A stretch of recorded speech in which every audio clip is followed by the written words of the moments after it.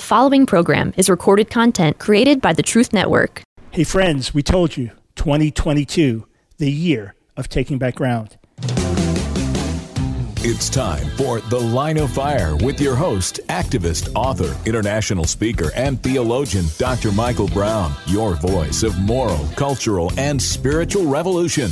Michael Brown is the director of the Coalition of Conscience and president of Fire School of Ministry. Get into The Line of Fire now by calling 866-34-TRUTH. That's 866-34-TRUTH. Here again is Dr. Michael Brown. Welcome to the broadcast, friends. This is Michael Brown coming your way live once again, but we're still audio only. Here's the plan.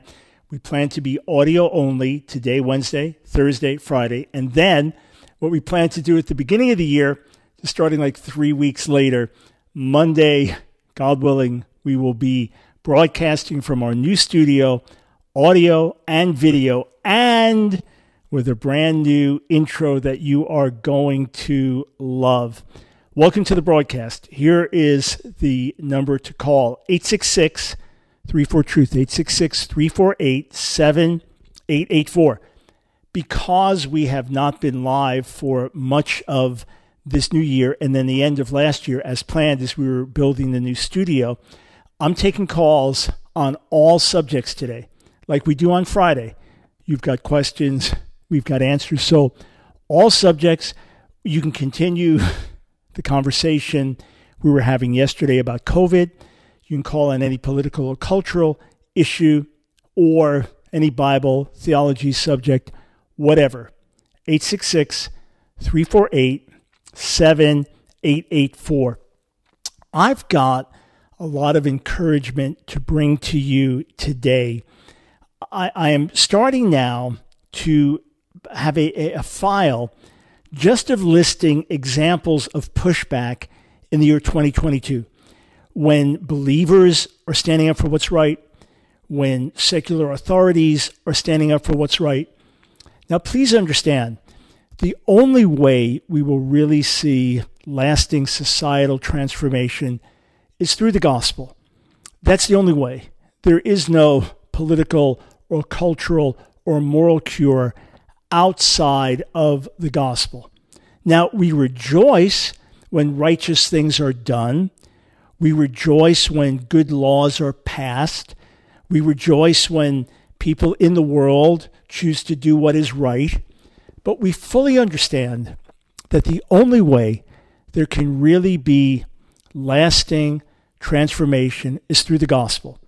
It must begin with revival in the church.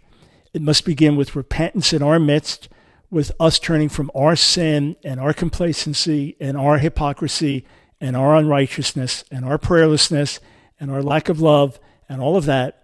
It begins with repentance in the church, which brings awakening to the believers. We begin to live differently. We begin to bring the gospel to a lost and dying world. There is power in our message. People hear the message and are transformed. And as a result of that, then change can come on a larger scale, right? So as the light shines, the darkness is dispelled. At the same time, there are many things that are happening around us that are positive. And we have been saying, friends, for many years, if you've been a regular listener to The Line of Fire, we have been saying for many years that there will be a gospel-based moral and cultural pushback, that there will be a gospel-based moral and cultural revolution. Why do I say it? Well, I say it because I believe God put it in my heart. In other words, this has been something that in prayer over and over and over and over again for years has been stirred in me as a promise from God. I'm not saying, thus saith the Lord, I guarantee this will happen, and if it doesn't, I'm a false prophet. I'm saying I sense this deeply. I expect this deeply. Even being on the radio every day, even serving as your voice of moral sanity and spiritual clarity. This is a reminder, when God put me on the radio, part of him putting me on the radio was for this very purpose, to encourage, to help spark health and transformation and revival in the church that would bring a gospel-based moral and cultural revolution. The other reason, though, that I say that the pushback is inevitable is not just the sense I have from the Lord. Obviously, that carries me. It's not just obviously something even more fundamental, namely the Word of God says that the light shines in the darkness and the darkness cannot overcome it. So ultimately, we know that even in the end, with the return of Jesus, the gospel will finally triumph here in this world. But it's also my sense that Satan overplays his hand, and that those that he seeks to work through go too far. Look, think of it. It says in 1 Corinthians 2 that if the rulers of this age had understood things, they would not have crucified the Lord of glory. Did Satan recognize that by crucifying Jesus, by killing the Son of God, he would now bring the means of redemption and salvation to the world?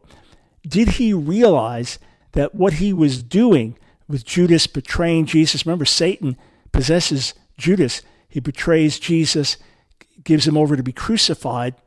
Did Satan fully understand that in doing that, he was now sealing his own doom? It's possible that he did, but that he couldn't control himself. Now, that's a whole big question, and we can get into all kinds of theological speculation. I don't want to go there. But it's almost as if, even if he knew what he was about to do was self-defeating, he's a murderer. He had a chance to kill the Son of God. That's the very thing God uses for his defeat and our redemption. So I'm going to give you a bunch of examples about pushback happening in America, in Canada, in the UK, and other countries, just to say, hey, look, this is inevitable. And a lot of it has to do with radical transgender activism, as you'll see. Okay, let me get started with some of these stories. And then again, your calls on any subject under the sun where I have any expertise, 866-348-7884. Okay, this was reported on Breitbart January 3rd. It said this: leading British girls' schools won't accept legally male trans applicants. 25 British all-girls schools won't be accepting applications from legally male transgender pupils. That's big. That is very, very big to say, hey, this is a girls' school, and a girl is a biological girl. And if she's not a biological girl, if she is a biological male who identifies as female, sorry, this is a girls' school and girls are girls. Now, these days, even saying that is revolutionary. These days, even saying that is radical. But they're saying, hey, we care about the girls here. And you can't have a biological male here with the girls. Well, that's cruel to the biological male. Listen. You cannot turn the world upside down because of the struggles of an individual or a few, right? Look, we do our best in our society to help, say, someone who's blind or someone who's handicapped and crippled or someone who's deaf. We do our best to help people who have various health challenges, but we don't turn the world upside down. We don't say, okay, every person now has to walk with their eyes closed to accommodate someone who's blind. You say, well, how does that accommodate them? No, it doesn't, obviously. But the point I'm making is you can't turn reality upside down to help one individual who is struggling. So you have compassion on the boy who identifies as a girl, but you don't allow him in an all-girls school. Here's another report. This was on the Daily Wire. This was from December 30th. British newspaper cancels Person of the Year poll after J.K. Rowling runs away with top spot. J.K. Rowling, author of the Harry Potter novels, so one of the best-known authors in the world, one of the most successful female authors of all time, she, as much as she stands for, quote, transgender rights and is very compassionate to people in their struggles, says, listen, if you have male private parts, that's how you were born, then you're not a female. And if the law is saying that if a man who identifies as a woman rapes another woman, and the law says you cannot identify that person as a male, that's crazy. So there has been an attempt to cancel her. There has been an attempt to remove her influence. But here, you say, well, what's the good news about the British newspaper canceling Person of the Year? It's saying there's a whole lot of grassroots support on behalf of J.K. Rowling. There's a whole lot of grassroots support of people just saying, hey, there is a difference between males and females. Cannot we accept that? Okay, Canada, a few weeks back, passed an insane law saying that anyone of any age who wants help with unwanted same-sex desire, anyone of any age who wants help dealing with unwanted gender identity confusion cannot receive professional help. They cannot receive professional counseling. It is now illegal, not just for minors, as tragically exists in many states in America and some other countries, but all people of all age. I mean, it is absolutely insane. And the bill just went right through, even conservatives backed it. So, a number of pastors working with Liberty Coalition said January 16th, so this past Sunday, they were going to stand up and speak and bring a message on biblical sexuality, even if it meant being fined or put in prison. Now, what gave this even more impetus was that Pastor John MacArthur stood with him and urged others to speak out.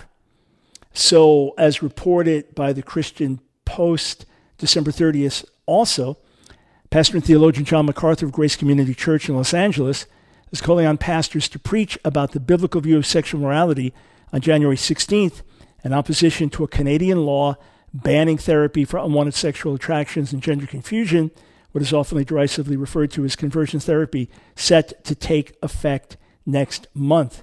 So Pastor MacArthur published an open letter calling on other pastors to speak. And this past Sunday, thousands of pastors in Canada brought a message that was technically illegal. The pushback continues. We come back. I'm going to take a break from these stories and go straight to your calls. Stay right here.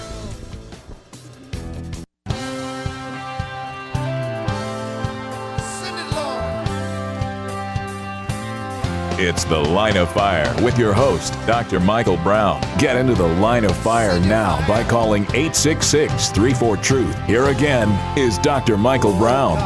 Thanks for joining us on The Line of Fire, taking calls on all subjects because we've been away from live radio for so much the last few weeks. 866-348-7884. For everyone praying for my strong recovery from COVID, appreciate that. Tested negative yesterday. COVID is basically, that's behind me. It's just the way it affected my heart. It's a minor thing overall, I believe, and by God's grace, there's a good way to get everything solved. So with your prayers and along with working with our doctors, we should be 100% back to full strength. Okay, I'm going to the calls momentarily. What happened yesterday is we're broadcasting remotely, and it was a bad snow day, and a few things had to be overcome, is I found out during the show that as I took a call, I could hear the caller, but you couldn't. So you either heard me breathing or responding.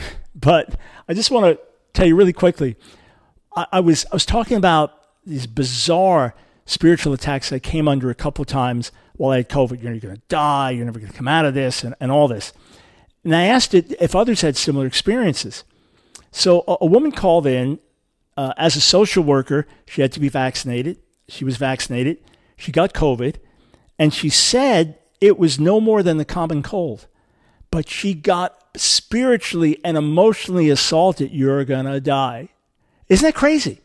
It felt like no more than a common cold to her. That's what she gets hit with. You're going to die. Your God's not going to deliver you. And the way she combated it was Daniel 3, whether I live or die, I'm going to worship this God. So that was the call I was reacting to. I just wanted you to know what it was about. 866-34-TRUTH. All right, let us go to Peter in Montreal, Canada. Thanks for calling the Line of Fire. Good afternoon, Dr. Michael Brown. Hey. Thank you for taking my call today. Sure. Actually, before I get to my question, I'd like to tell you that I had the privilege in seeing you in person when you visited Montreal over a decade ago. And actually, I got to meet you in person. And during our meeting, I experienced something extraordinary. I witnessed it, and I'd like to share that with your audience today. Sure, go ahead. And I haven't spoken to you since that meeting. We haven't spoken for over a decade.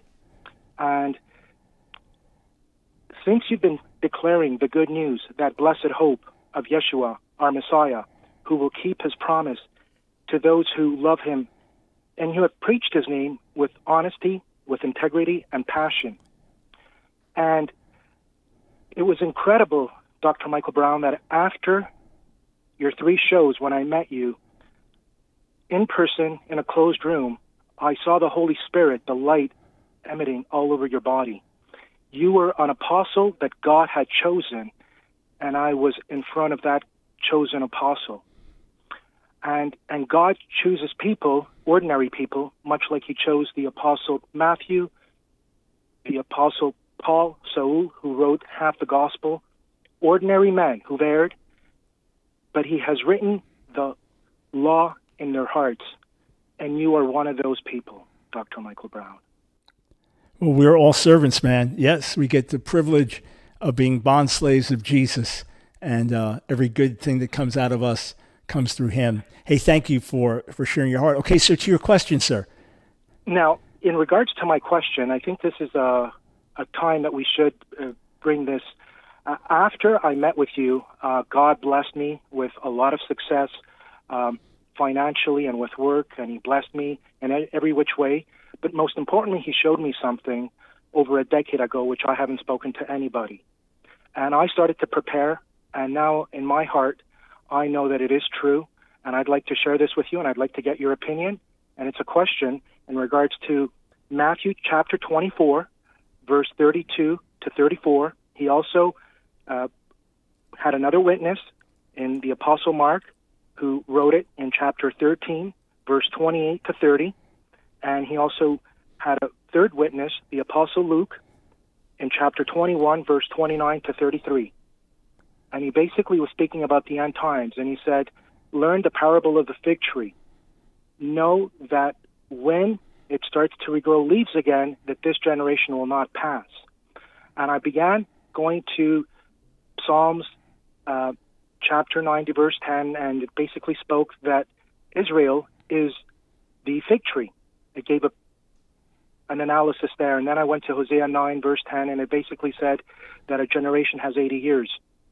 So when we see that Israel was reborn again, as stated in chapter 66 of Isaiah, when Israel was reborn again in 1948, when we take Hosea's verse that there's 80 years in a generation, and we go into 1948, it takes us to 2028.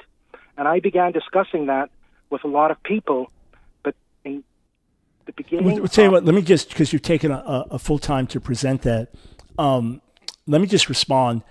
Many pointed to Israel, Israel as the fig tree, 1948, and then they said generation is 40 years, and it's 1988, and now you're saying, well, generation, based on Psalm 90, that's a lifespan, which is different than a generation, by the way, that a lifespan, a generation is basically from beginning of one group of people to the next beginning of the other, which is not a full lifespan.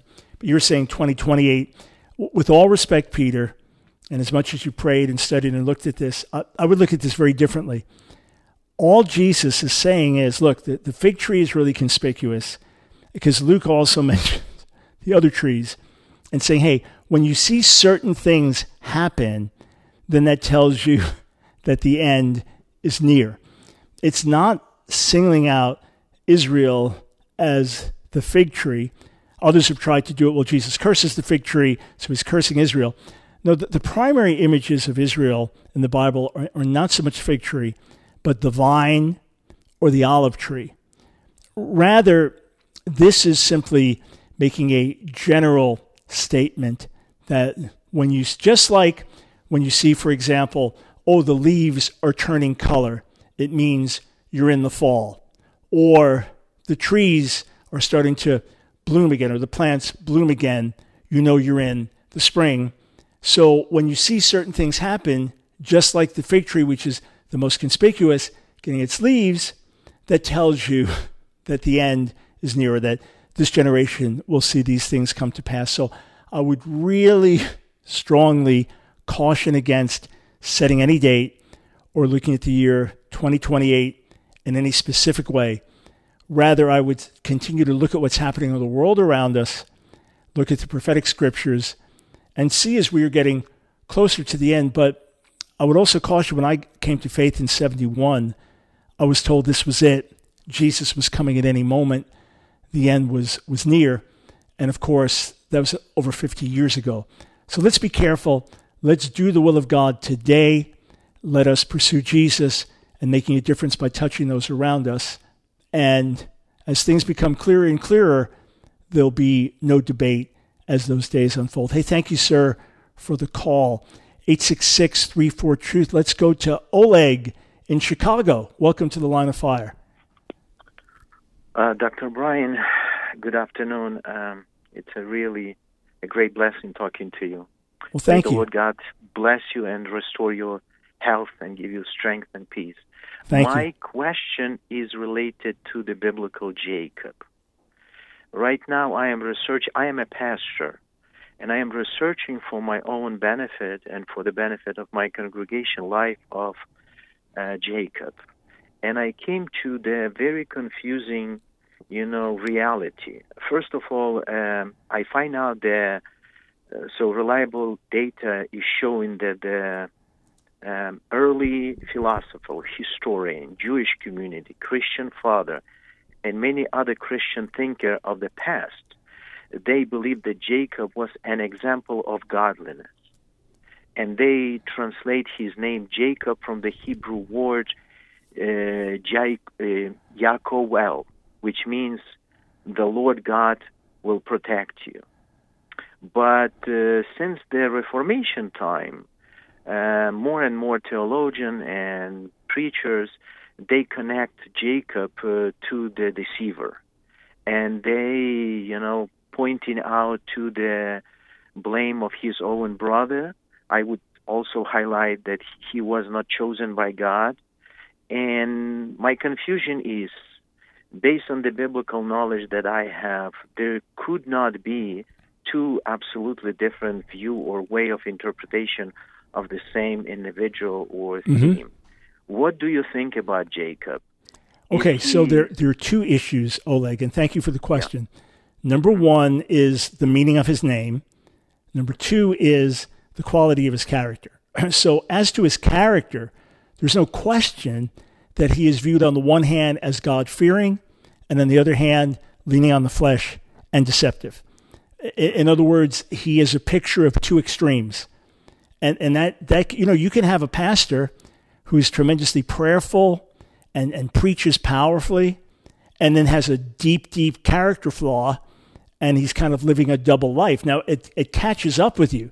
Jacob suffers a lot because of it, and then once he's really broken and comes to that place of desperation in Genesis 32, and his name is changed to Israel, that's when it seems he has a transformation, that the conniving Jacob, that the one who was going to trust God and yet rely on the flesh and lie and deceive, that Jacob kind of dies at that point.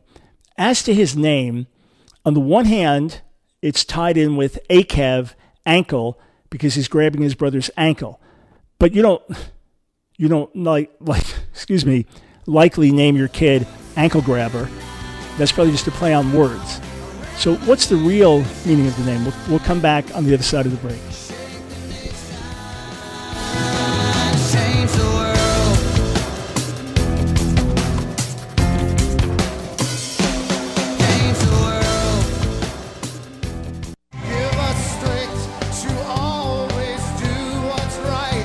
It's The Line of Fire with your host, Dr. Michael Brown, your voice of moral, cultural, and spiritual revolution. Here again is Dr. Michael Brown. Thanks, friends, for joining us on The Line of Fire. Michael Brown, delighted to be back live with you and just getting full strength back, getting my voice back, and can't wait to broadcast from our new studio. Yeah, we were supposed to start the year with this, but we weren't expecting COVID and all this other stuff.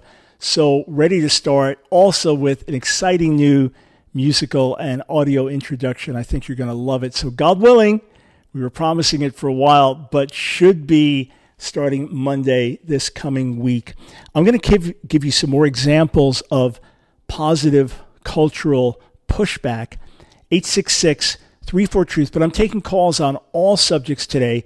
I just want to finish up with Oleg in Chicago. So on the one hand, sir, Jacob is a picture of many of us, trusting God and yet relying on the flesh, but in a very extreme way. And of course, he pays for it mightily by what he goes through in the betrayal in his own life. You reap what you sow.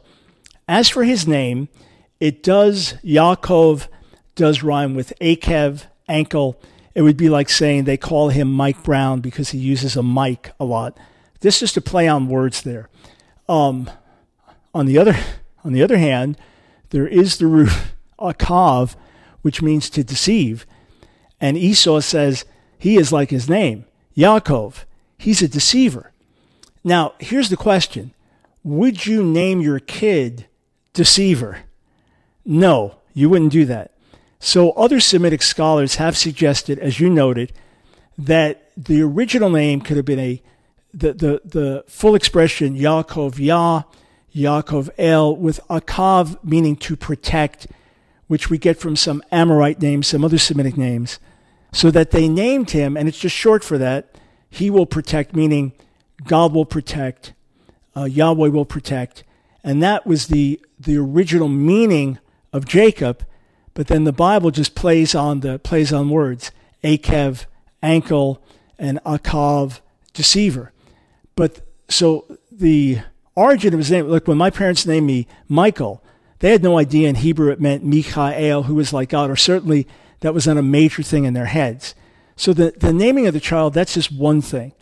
But clearly in the Bible, his character is deeply mixed, because of which he experiences blessing, but a lot of hardship with it that he could have avoided if he had honored the Lord.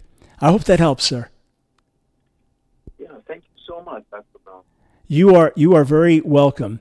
866-34-TRUTH. All right, before I go back to your calls, let me give you some more examples of cultural pushback.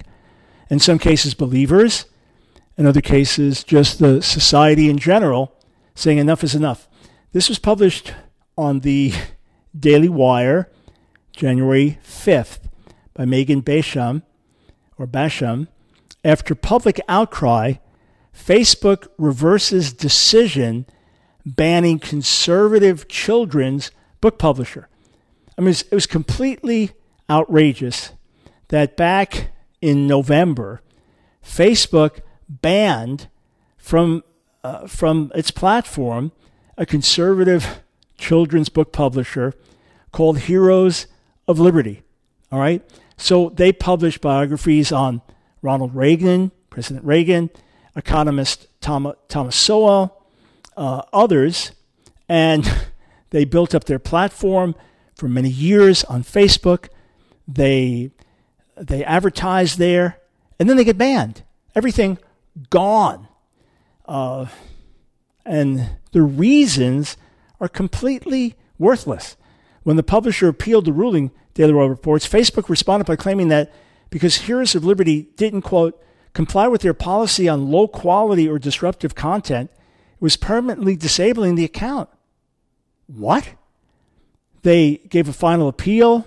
They were told after final review of this ad account, we confirmed it didn't comply with our advertising policies or other standards. That's our final decision. Well, thankfully, it got overturned. There was a public outcry. This is insanity. But the good news, as we've been telling you, friends, is there was a pushback. A couple more news items, then back to your calls. How about this one? Published on Politico, January 10th. Pope Francis hits out at cancel culture. Yeah, Pope Francis, known for many of his liberal views that have upset traditional Catholics, he said this trend is, quote, invading many circles and public institutions. Look at that. The Pope, he says this, cancel culture, exact quote, is invading many circles and public institutions. As a result, agendas are increasingly dictated by a mindset that rejects the natural foundations of humanity and the cultural roots that constitute the identity of many people. And one more example of pushback. This was reported by the Daily Wire, January 8th. A Christian nurse was forced out of her job on a South London hospital for wearing a crucifix, actually a small crucifix. She says, well, hang on. She said hospital staff wore hijabs. Some of them went to mosques 4 times a day. She says, yet my little cross was deemed so dangerous, I lost the job that I love. It was handed down to her since childhood. She said, every day, every time I look at it, I think of Jesus, his love, how much he loved me, and the need for me to love him back. So anyway, she gets fired from her job because of wearing the crucifix, because she refused to take it off. She was moved to clerical duties, became subject to what she described as a sustained campaign of bullying that left her unable to work. She brought a legal case against the health services, and this is earlier this month, her case ended in victory when employment judge Daniel Dial found that Mary had been constructively dismissed in a way that was both unfair and discriminating. He said that the medical trust had created a humiliating, hostile, and threatening environment, and that when Mary complained, the response had been offensive and intimidating. Friends, obviously, the darkness is going to be here until Jesus returns. Obviously, there'll be all kinds of battles, spiritual, moral, ideological, cultural, political. We understand that. I just want to remind you that there is a pushback that is continuing. 866-34-TRUTH. Let's go to Armand in New Jersey. Thanks for calling the Line of Fire. Hey, Dr. Brown. Thanks for taking my call. Sure. I've listened to so many of your debates against Calvinism and other things for that matter, too. I've really appreciated those and some of the books you've written. And you and I are of the same mind in our view of God's character. I think Calvinism inevitably leads to Calvinists making God the author of evil. I think that it maligns the character of God. And to be honest, it makes me angry to hear them talk about the Lord in that way. I find myself frequently correcting Calvinists and some that I love very much. My question is, I really feel that the God that they're describing is not the God of Scripture, and essentially a different gospel than we believe. You know, we believe that God died for the sins of the whole world, and Calvinism rejects that. I'm just wondering, your opinion, how should we be dealing with brothers and sisters that see God so very differently?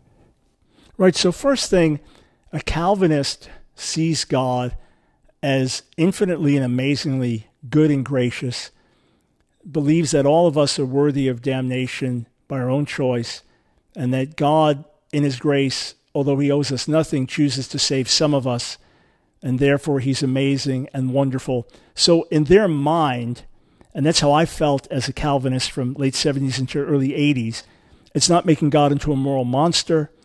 It is not imputing evil to him. So even though I agree with you that if you ultimately say God ordains that which happens, then you have to say God ordained the rape of that child, God ordained the serial killings of these innocent women, God ordained this. You would ultimately have to say that. And ultimately, I do believe it paints a wrong picture of God. But you have to first accept the system from within the system. In other words, let Calvinism define itself and define its view of God. And then from there, what I would do, Armand, is ask constructive questions.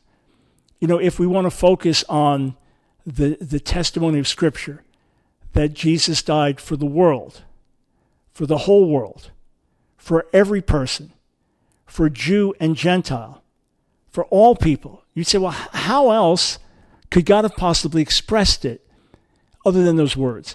I would lovingly challenge that. I would point to verses where God plainly says, I didn't want this to happen. I never intended this. I never thought of this, meaning I never planned it for you. It is contrary to my will and my desire for you. So how do you explain that? Yeah, and I would just lovingly push, of course Calvinists have answers, but if I agreed with the answers, I'd still be a Calvinist. So, when Jesus says in Matthew 23 to Jerusalem, fine, let's say he's speaking of the leaders of Israel, how often I gathered your children together, how often I desired to gather your children together as a hen gathers her chicks under her wings, but you weren't willing. I would lovingly press that. What does that imply? I'd also ask this, okay, we preach to people, God commands all men everywhere to repent, right? And we tell whoever we meet, you need to turn from your sins and put your faith in Jesus. So here's my question. Let's say that they could do that. Of course, Calvinist says they can't. They have to be born again to do it. That, of course, is very problematic to me. But let's say we say, okay, theoretically, what I'm telling that person is true, right? If they will turn from their sins and believe in Jesus, they'll be saved. If they're not elect, did Jesus die for them? The answer would be no. So aren't I telling them something that is now fundamentally untrue? Because even if they could believe, it wouldn't be to their salvation because Jesus didn't die for them. So I would just press those points and then look at the verses like Ezekiel 18 where God plainly says he has no delight in the death of the wicked, but rather that they repent.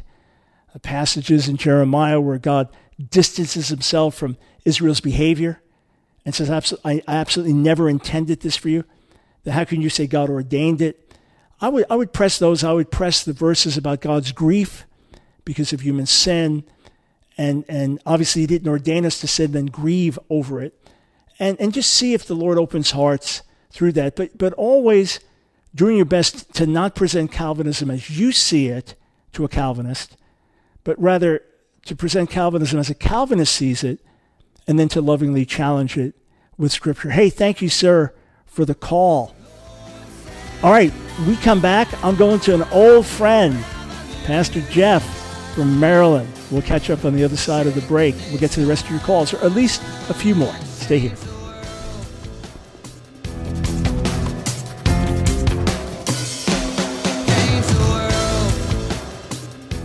It's The Line of Fire with your host, activist, author, international speaker, and theologian, Dr. Michael Brown. Your voice of moral, cultural, and spiritual revolution. Get into The Line of Fire now by calling 866-34-TRUTH. Here again is Dr. Michael Brown. Hey friends, let me encourage you strongly to visit vitaminmission.com. So right through my whole battle with COVID, right through recommending that I went right over to the hospital to get a chest x-ray in case I had pneumonia, which I did, checking with me regularly. In fact, just moments ago, got another text. My friend, Dr. Mark Stengler, think of it with this thriving, busy practice in California, unable to keep up with all the needs with new patients, COVID and all of that, texting me, checking in on me, the real deal. So you'll be blessed by this special arrangement we have with some of the finest health supplements you can get on the planet. vitaminmission.com. You'll see there's a code you can use. It'll get you a discount on all your orders. And then once that's done, so you benefit through these great health supplements, Dr. Stengler turns around and makes a donation to our ministry to help us get on more stations. So let me encourage you to visit vitaminmission.com. So back in June, if I recall, I got a text from my friend Pastor Jeff Rogers who just watched a debate I had done with a colleague and a gay and lesbian pastor. Sent me a note about the debate, said, hey, no need to reply. Then sent a follow-up text and said, do you think that sometimes this can be directly related to demonic power? And because the first text said no need to reply, I never replied to the text. So Jeff, I'm only about 7 months late in replying to you, but how you doing, man? Man, I'm doing great. I'm just sorry to hear that you have to deal with this battle of COVID. And of course, as soon as I heard it, I immediately started praying for you, joining with, thousands of other people that are praying for you. But I believe that you're going to see recovery happen very quickly. So, well, thank you. And I love you. I love you so much, man. Thank you so much. When I first got hit, it was so minor. I didn't want to post anything because I know people hear COVID, they immediately, take it seriously. Plus, we were battling for the life of a friend we ultimately lost. That's where I wanted the prayer focus to be. Yeah, but it got a little bit wild for a little while, man. And it was, the demonic attack just one night was just ridiculous. And the good news is Satan is a loser. And whether we live or we die, Satan is a loser. But, with everything that we go through, if we walk with the Lord, we come out better. So my determination is long-term to be even healthier, to be even stronger, to be even more full of vitality, energy, vision. Because, Jeff, I know, like you, we carry the same vision. We're not trying to slow down. We're trying to see God work more and more in the days ahead and feeling like there could be decades by God's grace in us. So I don't boast about tomorrow, man, but I am carried by the prayers of God's people. And, right now it's just getting strength back, getting my voice back. So this is better every day. And then just getting this heart thing fixed. But in Jesus' name, it will be fixed. Amen to what you're saying. And I appreciate it. Thank you, brother. Yes, sir. And believe me, we will continue to pray. Adrian doesn't even know that you're dealing with this battle. So when I get off of this call, one of the first things I'm going to do is let her know this, Awesome. Let my kids know it, have them praying for you too. So anyway, man. Thank you so much. So what's on your mind today? Oh, man, many things, but I know you got to get to a bunch of people. But I want to say this, two things. One, I want to tell you about an area of pushback that you might not be familiar with. But in the comic book world, in Comic-Con and all of that, you have all of these people that are into superheroes and Marvel and DC, and there's just this huge, large cascading group of people. Now, with that being said, comic books in their production and marketing and people buying them is suffering a reduction because of the push of wokeism in the comic books. And it's like in public, people are intimidated to speak out that I don't really like this direction we're going with all of this LGBTQ forcing it down my throat. Right, Robin is bi and Catwoman's trans, whatever it is. Everybody's bi or trans or gay or right. Yes, and what you're seeing is that even younger people are like, okay, I've had enough of this. And it's being reflected in the drop of comic book sales in America, even though in other parts of the world where they are doing comic book type characters, and they're just keeping them male, female, and strong, that's going up. So I want to let you know there's a very subtle form of pushback even there that can be found in the younger generation. So I just wanted to mention that in passing. Excellent. So now here's the thing that I wanted to just bring up. I know that for a long time, well, let's say a long time, for the last year or so, 2 years, as we've seen the nation go darker and darker, the church has become more and more aware that we need to pray. And Second Chronicles, chapter 7, verse 14, has been like a clarion call for many people that we need to really respond to that, because it tells us in those passages that when God told Israel in ancient times, if they mess up and they recognize they messed up, then this is what you need to do. You need to humble yourself, you need to pray, you need to seek my face, and you need to turn from your wicked way. So we say that God doesn't change. And that's true. I mean, I absolutely believe that, and I absolutely believe we can apply the principles there that we see that come out of 2 Chronicles chapter 7, verse 14. The challenge that I'm looking at, though, is when we are praying, we're humbling ourselves to pray and seek his face, which really means to go after knowing him, to really get in his presence. I kind of feel that what the church in general has done is just ask the Lord to forgive the church, but not necessarily turn a lot from the wicked way. And that's may be debatable, but I guess the question that I have really beyond that is when a person is praying for this nation, and let's just say we have the mindset of Daniel, because Daniel prayed for the nation, even though he may not have been a participant in what brought them into bondage, but he prayed for the nation. And like Nehemiah, he prayed for the nation, even though he may not have been a direct participant. And they are applying what could be found in Ezekiel. If a man would stand before me, I look for a man to stand in the gap. Right. So the question is, how far can repentance go beyond the individual that's praying? In other words, can you really have effective repentance administrated beyond yourself? You know, like right. Say, so let me just jump in to make sure I get a chance to answer while we still have time. Let's separate two things. First, there is the prayer of the church within a nation, so the prayer of believers within a nation. So Daniel was part of the elect nation, Israel, as were Nehemiah and others. So when we apply that to ourselves today, that doesn't apply to America, which was not chosen the way Israel was, but it applies to believers within America. So on the one hand, we are praying for the church, for repentance, for awakening. On the other hand, we are praying for God to have mercy on the nation and bring the nation to repentance and salvation. So they're related, but they're separate. You know, so 2 Chronicles 7:14, if my people call by my name, that's not America. That's the church in America.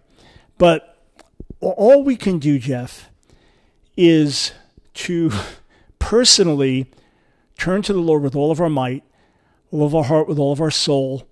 And when we do, God will convict us of many areas in our lives that we thought were fine, that we've just gotten comfortable with. It's like, what is that?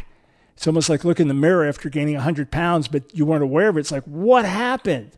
So that's what happens is we turn to the Lord, and then with it, God begins to stir the hearts of others.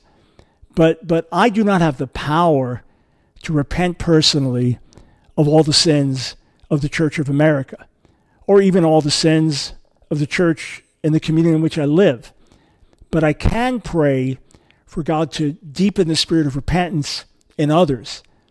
And you can liken it to a coal, that if I can get my own coal burning red hot, then it's going to ignite the coals next to me. And if enough of those ignite, pretty soon you could be cooking something on the fire. So what you also need to be conscious of is that you're never the only one. God has a people, God has a remnant. And as much as it may feel as if we're the only ones, as much as we may feel isolated, I know when I'm getting stirred to pray, I feel very sure the Holy Spirit is stirring others to pray as well. And that's what gives me the confidence that as I believe it was Matthew Henry, it said that when God wants to send revival, he gets his people praying. So when I see a rising tide of people crying out, young and old, of seeking God's face, I just read a book last night that I endorsed, a passionate book about revival by two young men who had been impacted by my ministry over the years.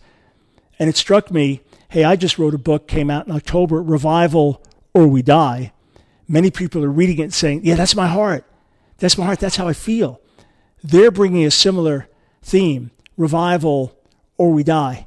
So the encouragement is, no, I don't have the power to repent for the whole church, but I do have the power to repent for my own life and to pray for a stirring in other hearts, knowing that something's going on. There's a beautiful verse in Jeremiah 3 where he calls the people to repent and then says, Hinenu atanu, here we are, we come to you. In other words, Lord, I'm going to lead the way. So let's lead the way in repentance. Let's lead the way in intercession, knowing that this could spark massive national outpouring and revival. Back with you, God willing, live tomorrow, Thoroughly Jewish Thursday. Another program powered by the Truth Network.